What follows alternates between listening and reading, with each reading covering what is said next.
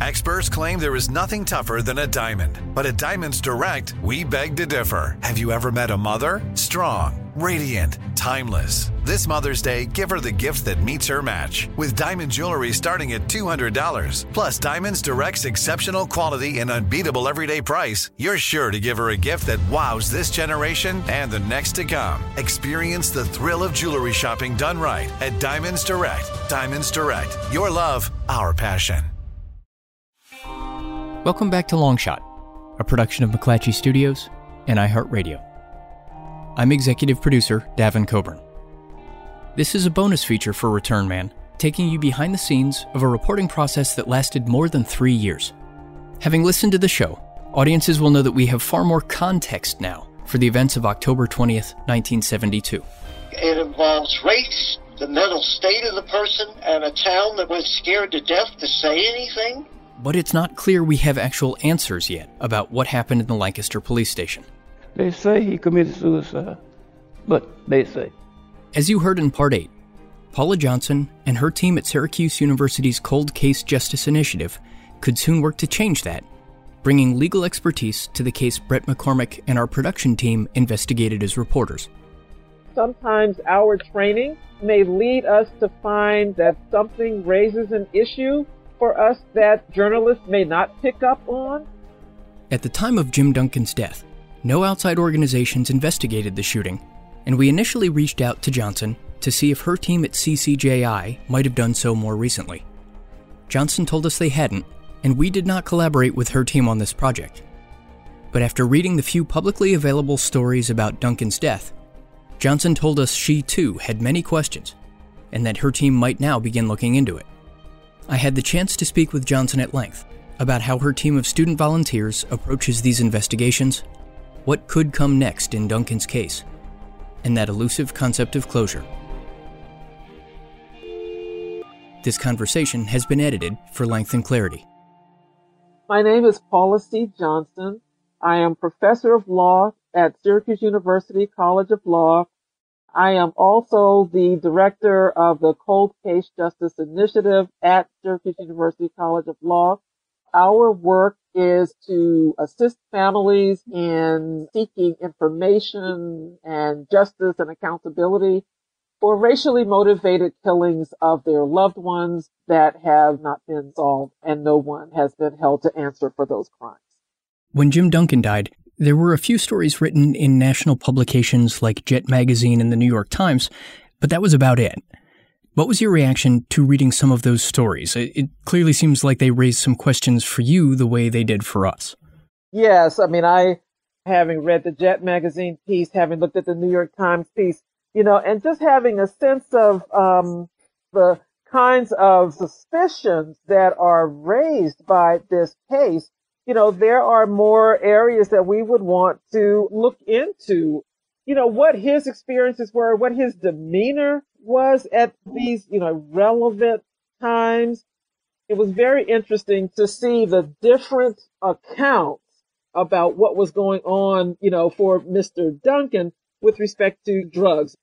And that needn't be, really here nor there, as opposed to the most pivotal part of this, and that is when he goes into the police station. It's really curious to me, for instance, that he walked in there and didn't say anything to anyone. It just doesn't quite make sense to me. Now, I've got the impression from what I've read that, there were some real issues, racial issues, in terms of the police department and the rest of the community.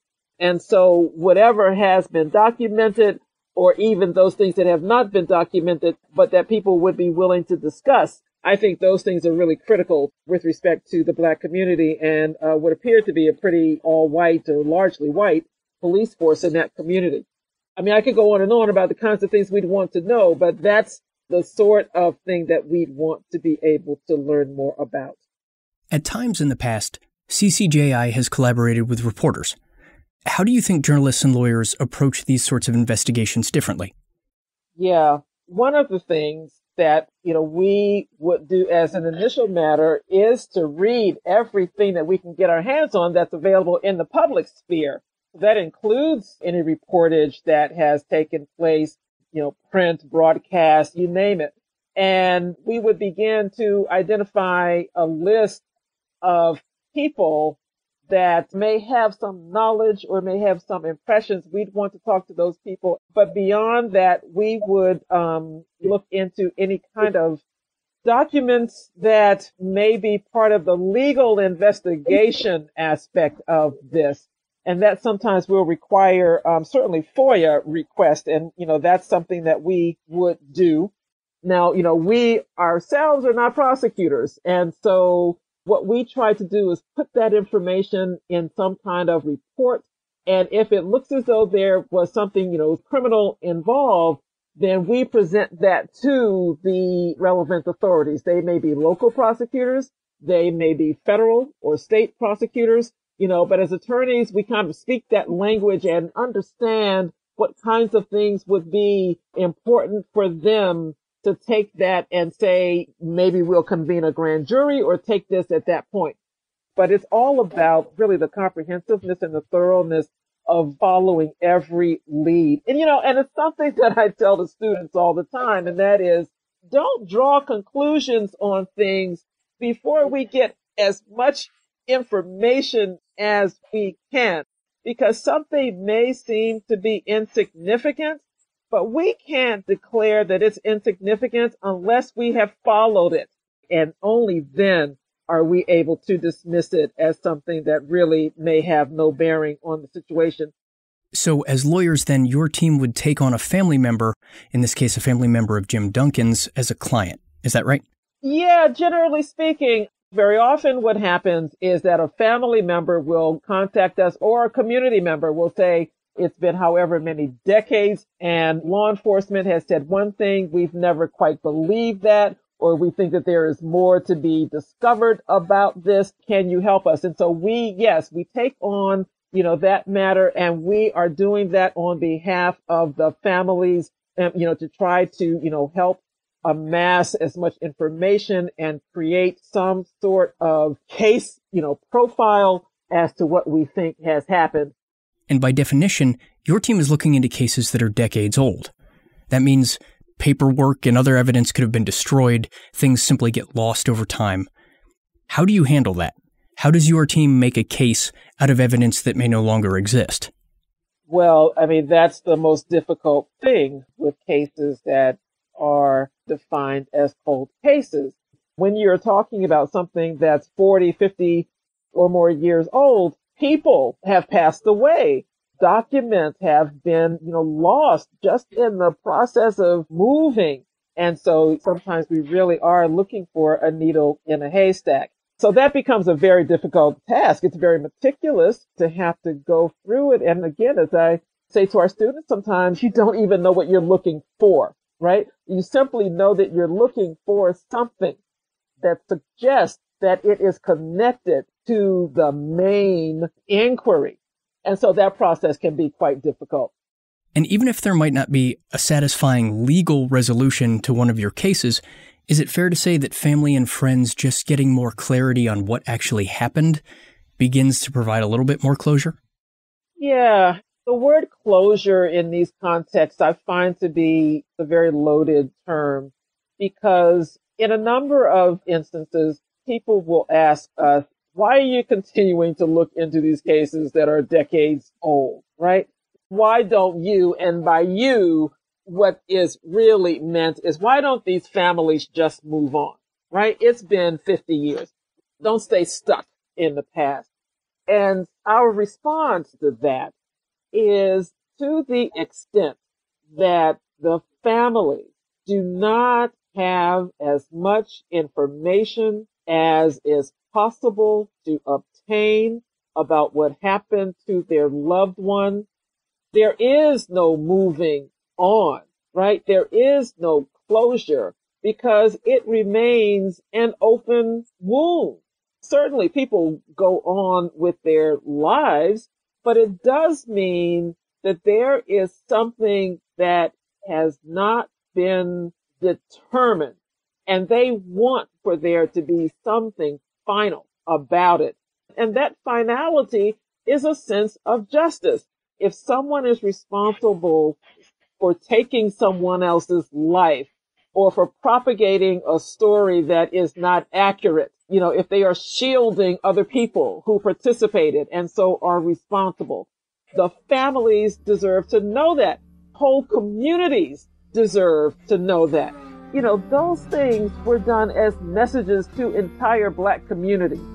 And so the closure, so to speak, goes beyond any particular family member, any particular community. This is a demand for justice for the entire American society. We'll be right back after the break. Become a part of the fast-growing health and wellness industry with an education from Trinity School of Natural Health. Trinity graduates can empower their communities through natural health principles and techniques, whether they go into practice to guide others toward their wellness goals or open a store to sell their favorite health products. Trinity grads are equipped to change lives with 19 online programs and flexibility to fit your busy schedule, including the popular Certified Natural Health Professional. You can get the training that helps you turn your passion into a career. And here's the best part. You can earn the certification in less than a year. From herbology to naturopathy and health coaching, Trinity allows you to make a meaningful difference by helping others live healthier, happier lives. Don't wait any longer to pursue your passion for natural health. Enroll today at trinityschool.org.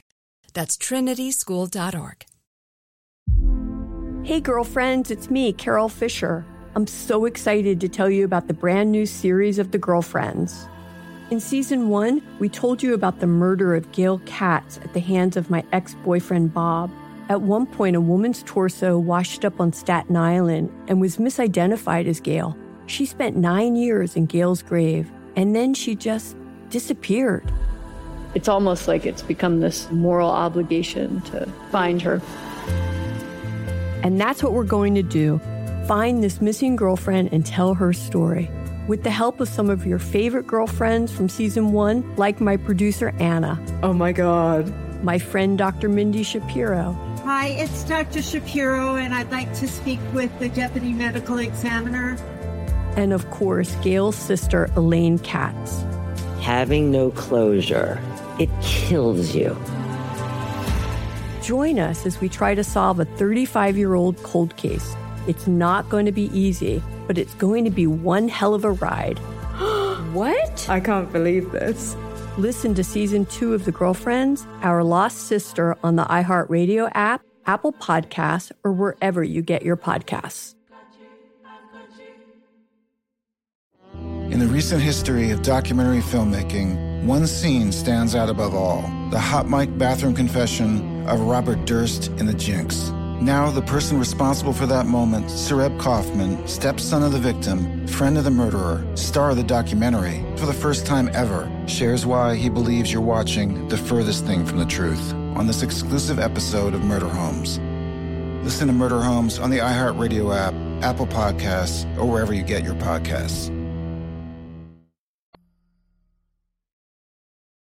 When you take on a case, how long do these investigations take? How much time are you and your students going to be investing in it? Well, the time frames always differ with respect to the cases. And we've been working with some for upwards of, a decade ourselves. I really should put it this way. The information is there because there are people who are knowledgeable, right? And so if the people who are knowledgeable would come forward, that would make our work exceedingly less difficult. But to the extent that that is not availing, we have to try to find it, when we have the wherewithal, the means, the time.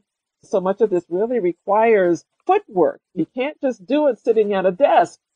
And getting to know people, right? Developing a rapport so that they will be willing to speak with you. You simply don't just go to folks and really, try to ask them about one of, if not the most harrowing experiences that they have had in their own lives. You've got to spend time with people before they have a reason to trust you. And that's simply the human dimension of it. There has to be empathy and compassion, even as you are trying to gather information. So it's a constant process of visiting and revisiting and going back over territory that you may have covered before to see if it leads you to something else, and when it does, to follow those paths as well. CCJI has a very specific mission. What was the genesis of this program, and why did you feel like these particular kinds of cases were important to be focusing on? When the first Emmett Till Act was passed in 2007, really signed into law in 2008, we began to look into this, and my co-director, Janice McDonald, who is now an emerita professor at the College of Law, was in Faraday, Louisiana. And she and a journalist, Stanley Nelson, had struck up a conversation, and he was looking into the death of a man named Frank Morris. Mr. Morris had been killed in December of 1964 when 3 white men had come to his shop and set it aflame. And it's believed that the people who set his shoe shop aflame were members of the local law enforcement and possibly Klan members as well. So as, Professor McDonald and Stanley Morris were discussing this, he mentioned that the family was really interested in getting more information that he, as a journalist, didn't feel that he might be able to provide for them.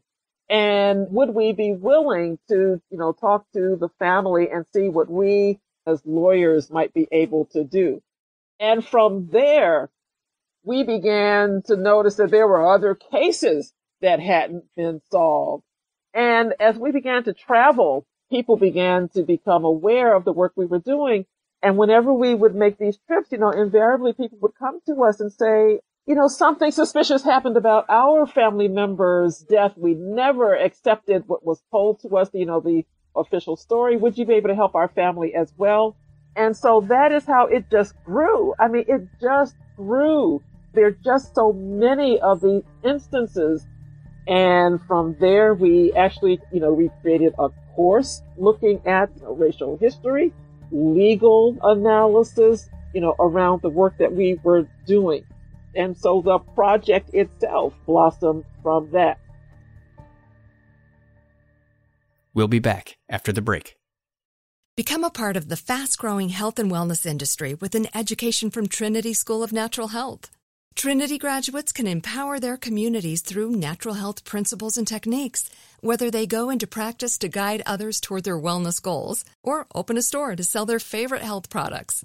Trinity grads are equipped to change lives. With 19 online programs and flexibility to fit your busy schedule, including the popular Certified Natural Health Professional, you can get the training that helps you turn your passion into a career. And here's the best part. You can earn the certification in less than a year. From herbology to naturopathy and health coaching, Trinity allows you to make a meaningful difference by helping others live healthier, happier lives. Don't wait any longer to pursue your passion for natural health. Enroll today at trinityschool.org. That's trinityschool.org. Hey girlfriends, it's me, Carol Fisher. I'm so excited to tell you about the brand new series of The Girlfriends. In Season 1, we told you about the murder of Gail Katz at the hands of my ex-boyfriend Bob. At one point, a woman's torso washed up on Staten Island and was misidentified as Gail. She spent 9 years in Gail's grave, and then she just disappeared. It's almost like it's become this moral obligation to find her. And that's what we're going to do. Find this missing girlfriend and tell her story. With the help of some of your favorite girlfriends from Season 1, like my producer, Anna. Oh my God. My friend, Dr. Mindy Shapiro. Hi, it's Dr. Shapiro, and I'd like to speak with the Deputy Medical Examiner. And of course, Gail's sister, Elaine Katz. Having no closure, it kills you. Join us as we try to solve a 35-year-old cold case. It's not going to be easy, but it's going to be one hell of a ride. What? I can't believe this. Listen to Season 2 of The Girlfriends, Our Lost Sister on the iHeartRadio app, Apple Podcasts, or wherever you get your podcasts. In the recent history of documentary filmmaking, one scene stands out above all. The hot mic bathroom confession of Robert Durst and the Jinx. Now, the person responsible for that moment, Sareb Kaufman, stepson of the victim, friend of the murderer, star of the documentary, for the first time ever, shares why he believes you're watching the furthest thing from the truth on this exclusive episode of Murder Homes. Listen to Murder Homes on the iHeartRadio app, Apple Podcasts, or wherever you get your podcasts. I've seen that in the past few years, you've taken students to the King Center in Atlanta and other historic locations in the civil rights movement.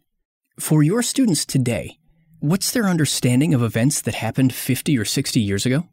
Yes, we did. Part of the work with the students is that the civil rights era, as we understand that from the, say, mid to late 1950s to the mid 70s, with a concentration in the 1960s, is something that this younger generation of students don't know as a firsthand matter, and have not generally been taught about it in their secondary or even undergraduate educations. So much of what we have done in the course of working on the cases has been also educating our students about this era in American history. I mean, they certainly knew that there's racial discrimination in the United States, but they didn't have the kind of in-depth awareness that this was so endemic in American society and what that meant. Some of you may be familiar with the Emmett Till case. Any of you familiar with at least the name Emmett Till in Mississippi in 1955, 14-year-old youth, young person who... As they were reading through these accounts, sometimes the students would come back to us and say they sometimes couldn't tell whether they were reading something from the present or something back in the 1960s, because the stories and the accounts sounded so familiar to something that they heard on the news just days before. It has always been the families who have insisted that the world, that government officials, that the entities and the apparatus of society and law enforcement take notice of these events, that the lives of their loved ones, of their children matter, and that they matter in the places where other people's lives matter. And so, this was part of the education for them to understand that to some degree, there was an unbroken chain in these racially motivated killings. So we took the students to Atlanta, and we've taken them to Mississippi so that they would get a first-hand understanding of what had happened in U.S. history. Now, I think the Atlanta trip that you're also referring to was one in which CCJI and Syracuse University sponsored a retreat for the family members of victims of racially motivated crimes. What you will hear this evening are from several family members who will speak with you briefly about the experiences that they've had in their families. We had a public forum at Ebenezer Baptist Church, and as you know, that was Dr. King's church. So there was a public forum where we talked about the work. We talked about the emotional and, psychological aspects of racial trauma. We know that this isn't all about law. We know that the family's needs go beyond simply making sure that there is, say, a conviction or that there is even a civil matter that happens in the legal system. We want to recognize that before those needs are met, we can't consider this work to be finished either.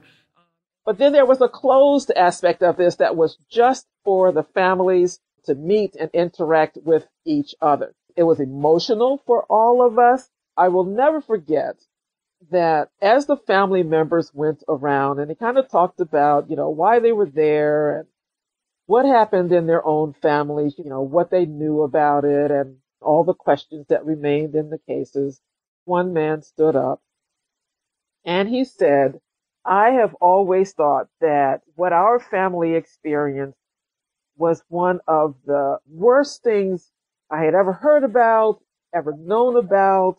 And then he said, until I heard from this other family, right? Because in a sense, they had all been doing this in isolation, but now they were able to connect with each other about something that no one else could really understand. And it was just an incredibly powerful, powerful moment. That retreat was something that really epitomized the enormity of what has taken place in this society and how much the families have had to hold throughout the years of longing for justice for their family members. I'm Davin Coburn. Return Man is a production of The Herald, McClatchy Studios, and iHeartRadio. Brett McCormick is the lead reporter, and the show is produced by Matt Walsh, Kara Tabor, Kata Stevens, and Rachel Wise. I'm the executive producer for McClatchy Studios. The executive producer for iHeartRadio is Sean Titone. For lots more on this story, go to heraldonline.com/returnman. If you have any additional information about Jim Duncan's life or death, email us at returnman@heraldonline.com. To continue supporting this kind of work, visit heraldonline.com/podcasts and consider a digital subscription. And for more podcasts from iHeartRadio, visit the iHeartRadio app, Apple Podcasts, or wherever you listen to your favorite shows.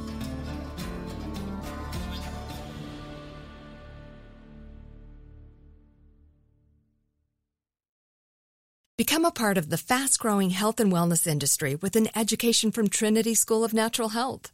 Trinity graduates can empower their communities through natural health principles and techniques, whether they go into practice to guide others toward their wellness goals or open a store to sell their favorite health products. Trinity grads are equipped to change lives with 19 online programs and flexibility to fit your busy schedule, including the popular Certified Natural Health Professional. You can get the training that helps you turn your passion into a career.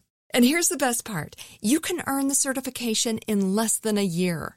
From herbology to naturopathy and health coaching, Trinity allows you to make a meaningful difference by helping others live healthier, happier lives. Don't wait any longer to pursue your passion for natural health. Enroll today at trinityschool.org. That's trinityschool.org. Hey girlfriends, it's me, Carol Fisher, back with another season of the global #1 podcast, The Girlfriends. Last time, we investigated the murder of Gail Katz. This time, we're uncovering the identity of the woman who was buried in Gail's grave for a decade before she disappeared. Join me and the rest of the club as we tell her story. Listen to Season 2 of The Girlfriends, Our Lost Sister on the iHeartRadio app, Apple Podcasts, or wherever you get your podcasts. Hi guys, Nancy Grace here, host of podcast Crime Stories with Nancy Grace. I've dedicated my life to fighting crime and helping crime victims. For a decade, I prosecuted violent felonies. Every day is a mission. Every day is a chance to stop crime and keep one more person safe. Listen to Crime Stories with Nancy Grace on the iHeartRadio app, Apple Podcasts, or wherever you get your podcast.